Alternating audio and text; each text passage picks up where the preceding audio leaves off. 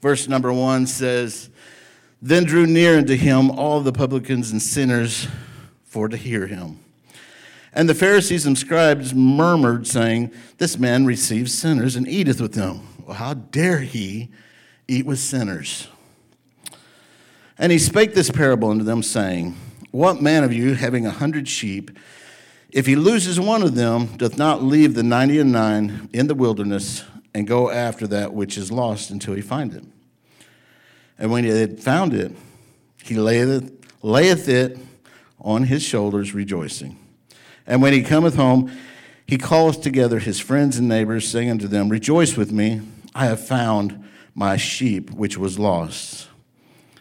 Verse number 7 says, I say unto you that likewise joy shall be in heaven over one sinner that repenteth, more than over the 99 just persons which need no repentance. Hallelujah. Father, I thank you for your word. God, I thank you for your word to lead and guide us. I ask you, Lord, today to anoint me to preach your word. God, your word's anointed. I ask you, Lord, for the seed of the word to go down deep to fertile ground in our hearts. Lord, I ask you to hide me. Hide me behind the cross. Let me speak the words you want me to speak. In Jesus' name, would everybody say amen? Amen. Let it be so. In Jesus' name, you can be seated. Thank you for everyone that come out today, guests, visitors, whatever you want to be called, we'll call you that, but I prefer to call you by your name. So if I don't know you, would you introduce yourself, and I'll do my best to introduce myself to you after service. But you're welcome here. You're welcome to worship. Enjoy the presence of the Lord here today. I want to just look at a couple things here today in these scriptures. I don't think I'm going to be long. You notice I used to say that all the time, and now I don't say it as much. Sometimes I know it's just, there's a lot to say. I'm trying to say it fast. I heard Taylor say, if you'll listen fast, I'll preach it fast. I noticed in verse 2 of our text, what the Pharisees are murmuring, Jesus is speaking clearly. He's spelling out his rescue mission plan for sinners. Aren't you glad Jesus has a plan? He has a plan for each and every one of us, but he has a plan to find that lost sheep. The title of my message today is One Really Worth It?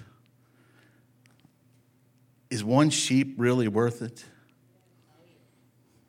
I don't even need my notes for this. Is one soul worth what we do here? Is one soul, one ranger kid on the 24th, is he worth it?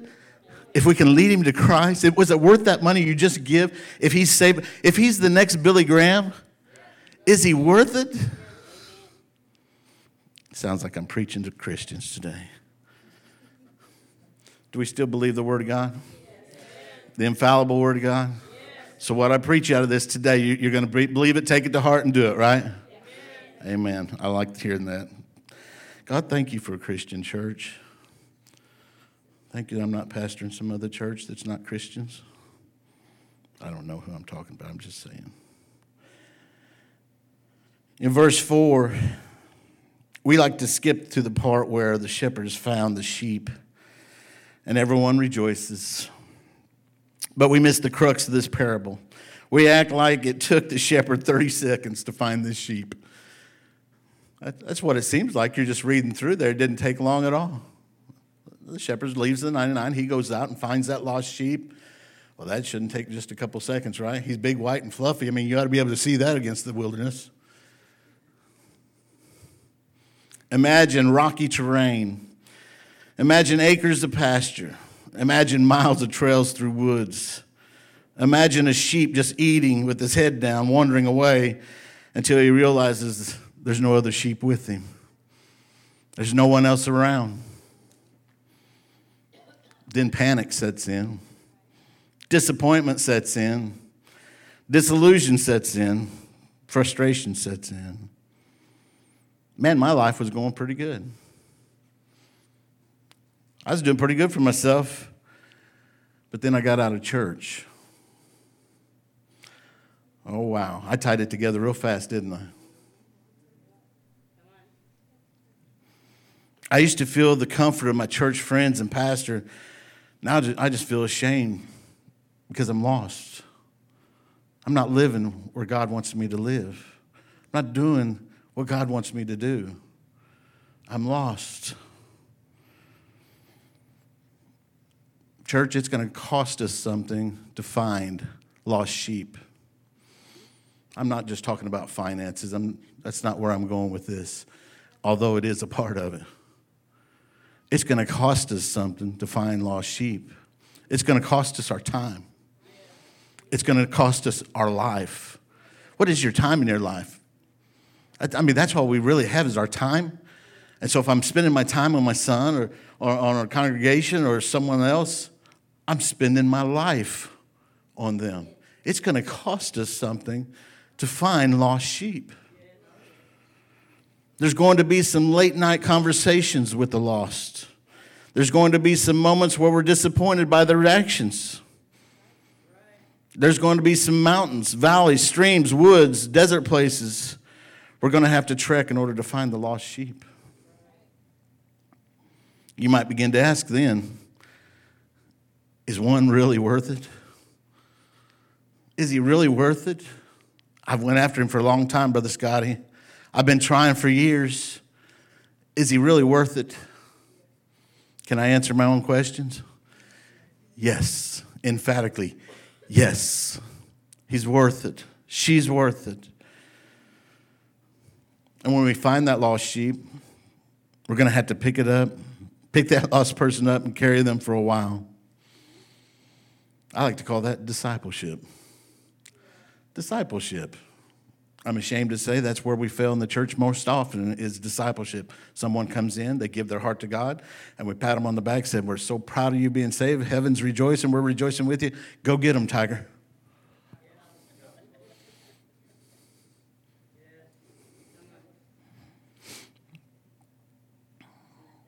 The lost sheep, they don't need us to cuss them out for getting lost, do they? We better not be cussing anyway. Just saying. They're going to need a reminder of why they should want to be found. We forget sometimes it's work to get the lost found. As a matter of fact, the sheep that Jesus is going after are likely the ones that we overlook. They're not like me. They don't shop and buy their pants at Belk. Get their jacket on sale at Belk. $29 blue jacket. I'm all Greenbrier Panther today now. Wearing the blue. But the sheep that Jesus is going after is all the lost. We know that. But sometimes we want to pick and choose which ones we're going after. We want to pick and choose. You know what? I want to go after the banker, the lawyer, the businessman. I want to go after that.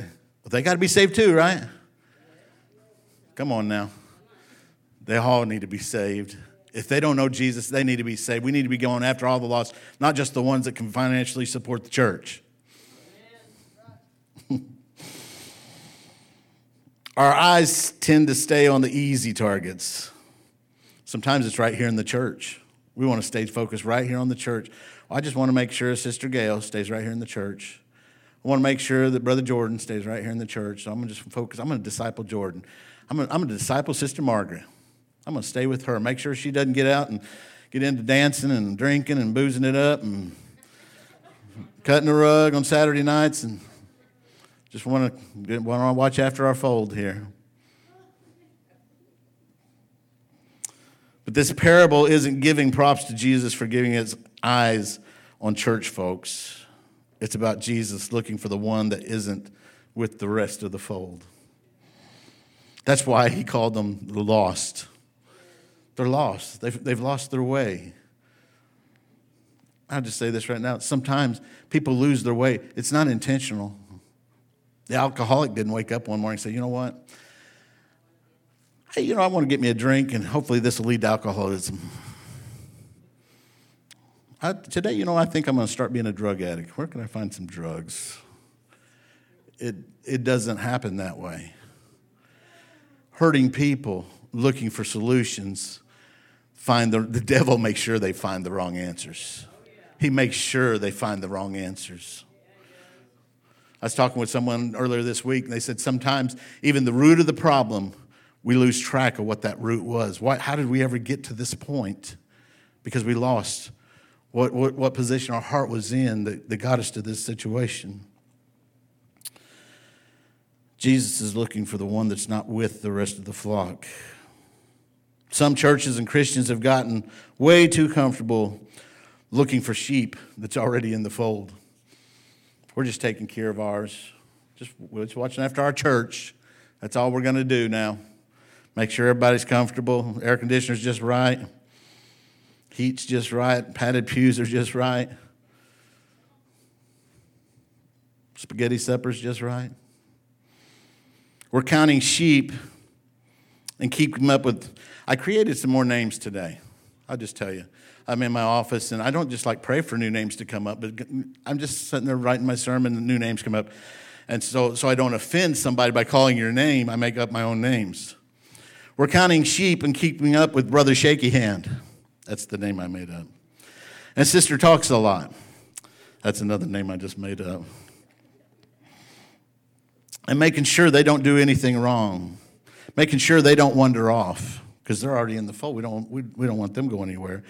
In the meanwhile, souls are being lost day by day, with people lost without God, just wishing that someone would reach out and look for them and care for them and to love them.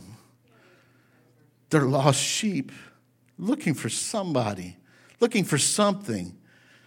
And the devil is right there, just keep giving them something that they don't need, something that's going to kill, steal, and destroy. We have to grow in God to the point that we're the shepherd of our circle of influence. You're going to find out I am one of these people that's not that jealous. I'm not. I know with my wife, she's good looking, but you know what? She's mine. I don't worry that she's going to run off with somebody. I'm not jealous. Somebody goes up and talks to my wife. I'm not jealous of that. I'd be jealous if she went and got in the car with them. That would make me a little jealous. But as a pastor, I'm not jealous either. One night we had a service in here when I was preaching. I've told you before, when I'm looking out of these glasses, they're reader glasses. I can't see you clearly. I see a bunch of little humps in the seats. I can't really tell. So you see me hanging on a lot, just because I don't want to take them on and off.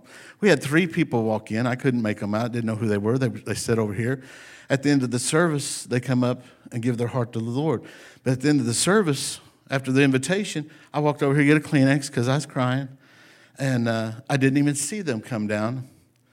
And when I come over here, God told me to pray for somebody over here. And I went over there to pray for them. But just walking off, I kind of looked over and I seen them 3 people down here in the altar. But when I seen them 3 people, I seen Brother Charles, Sister Jennifer, Brother Kirk, Sister Metzer, 4 of our church people down here leading them to the Lord. And I was like, that's awesome. That's the way it's supposed to be. It's not just for the pastor to go find the lost. It's for you to go find the lost, Sister Desiree. It's for you, Brother Angel, Sister. It's for you to find the lost, put them on your shoulders and carry them. It's for you to pray them through. But the whole time I was like, but God, I want to go over there and pray. He's like, go over there and pray. But I want in on that action. God is just, I want to get over there. You know, eventually I walked by a couple times and kind of looked and back this way a little bit and come up. Finally I just, Lord, touch him. I know I'm not supposed to be over there right now. But it's up to us. And what I said all that for is, you can look around you right now. You know who's missing right now today in this service. We don't have a bad crowd today. If we had just our members here, how many would be here today? I say all that to say this. We need to be pastoring our sections. We need to be looking around. Who's not here? That's not so we can get the whip and go crack them over the head with it and say, what are you doing? You know better. You ought to be in church. Some of them are hurting. Some of them are lost. And they're waiting for someone to go and just tell them, I love you. I love you. Come back home. Some people just on vacation. They're coming back home. But we got to realize we have a job to do. In our circle of influence, there's people, there's family members. Every one of us in here have family that's not living right, that doesn't know the Lord. And if God come back today, they would burn in hell forever. That should be enough right there to tell us, I can't keep my mouth shut. I can't keep my eyes shut to what's going on. I got to go after them. Sister Gail, I don't want my cousins going to hell. I don't want my family members going to hell. When are we going to have the compassion that Jesus is showing us? To be that shepherd, to go out and look for the lost. Lord Jesus. I got these fake glasses on, had to wipe tears. Souls are being lost. We've got to grow. We got to grow to the point where we're not always needing to be fed, but that we can go out and feed his sheep. Each and every one of us need to be going after and finding the lost sheep and bringing them back to God. Verse 4 of our text poses the question, doesn't he leave the 99 in the open country and go after the lost sheep until he finds it? This question is asked like it's a normal practice. This happens all the time.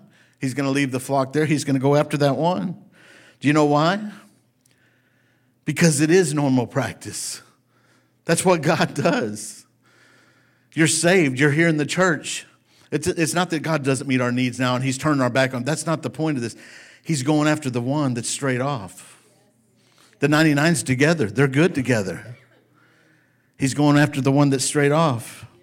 It is a normal thing. It is a normal practice for Jesus to look for the lost. And it should be a normal practice for us. Is one really worth it? Until he finds it, Jesus keeps looking for the lost sheep. There are people all around us, each and every one of us, that others have given up on. Some parents or grandparents who have just gotten too frustrated with their kids and grandkids. I can't deal with them anymore. They're rotten to the core. I don't even know where they're at. They run off with this one and that one. They're on drugs. They're doing alcohol. They're with this man or that man or this woman. That don't even know where they're at. I found out yesterday. I went to a family reunion yesterday, and I found out that one of my cousins that's been in church before had a life with God, had an experience with God. Some bad things happened in his life. And next thing you know, his brother told me yesterday, said he's homeless. He's living on the street, not living right. Needing somebody to go after him. Needing somebody to look for that lost sheep. My other cousin is saved, and he's going after him. We can't give up.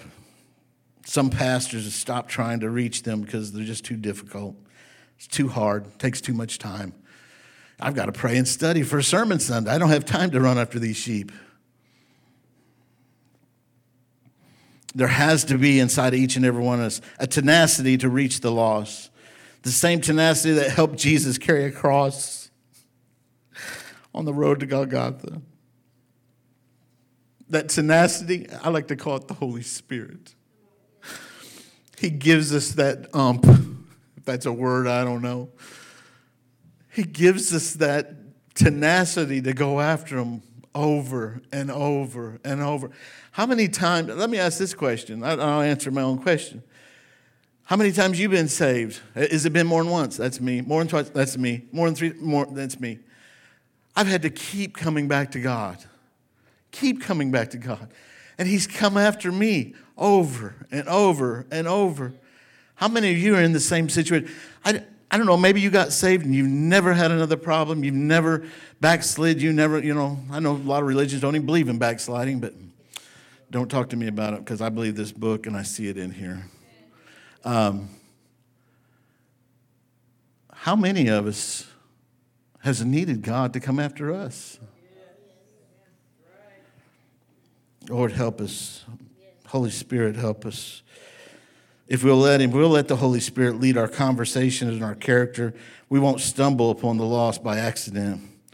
We'll be drawn to them. Every time I go to the store, Shelly knows it's going to be a long trip. I'm going to go in there, somebody I know is going to be there, and we're going to talk about Jesus before I get out of there. I don't care if I'm going in there for baking soda. I'm going to come out with a big, long story of who I talked to.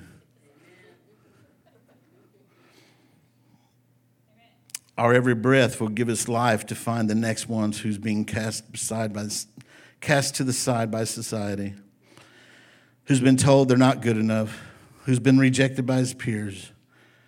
Our very existence will be to find the one and bring him home. That's where we've got to get to. Sometimes we get so busy trying to make sure that, here's my other names, Brother Bobblehead and Sister Sassy Pants, isn't upset at the church because we don't want anyone leaving the church, but we're missing the big picture. We're missing the Great Commission. Mark 16:15 said, and he said unto them, go into all the world and preach the gospel to every creature. Taylor took that literal. I think he preached to his dog over and over and over. He asked me one day, he said, Dad, can I keep this dog? It was a stray. Or a cat. I don't remember what it was now, son. I said, you know in the Bible where the mule was talking? He said, yeah. I said, if you can get that cat to bark, then we're keeping it. We don't have a cat.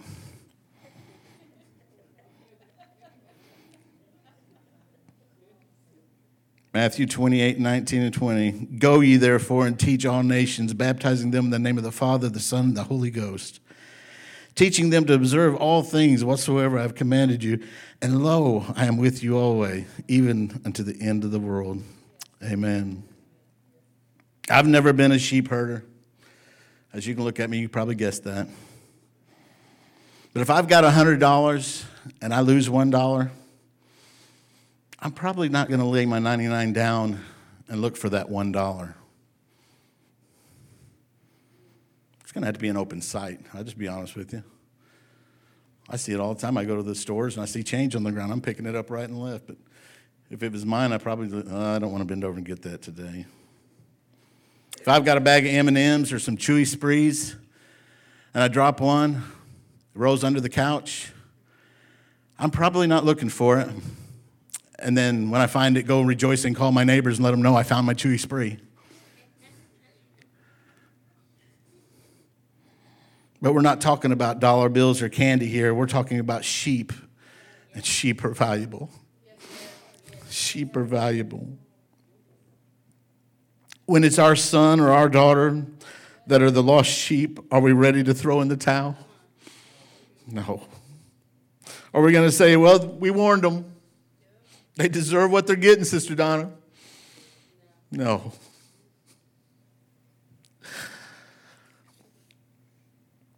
At that point, they're far more valuable than $1 and an M&M.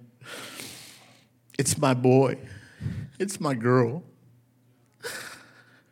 It's my family. It's my cousin. They're far more valuable than what they even think they are. That's my boy, my daughter that we loved. We hug, we kiss, we snuggle with. It's my child that we held close in the middle of the night while they were scared. It's my girl that I took to the softball games, dance classes, and dozens of tea parties. It's my son that I taught how to play catch and throw a baseball. That's my child that I taught how to go camping, how to hunt, and how to swim. They're valuable. They're valuable to me. But just mine is not enough.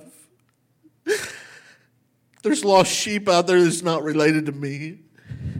I've got to have that same passion. There's someone else's kids, someone else's sons and daughters. Maybe their parents are not even saying, who's going after them? Church, we have to grow in God. We have to put on our walking shoes, our shepherd's staff. We have to go after them. We have to go after the lost. When we're talking about our family or our child, our baby boy or girl, it's easy to say, let's go get them. We'll do whatever it takes. Let's go find them. Let's save them. And then it's easy to answer the question, is one really worth it? Yes. Yes. Brother Garrett, would you come?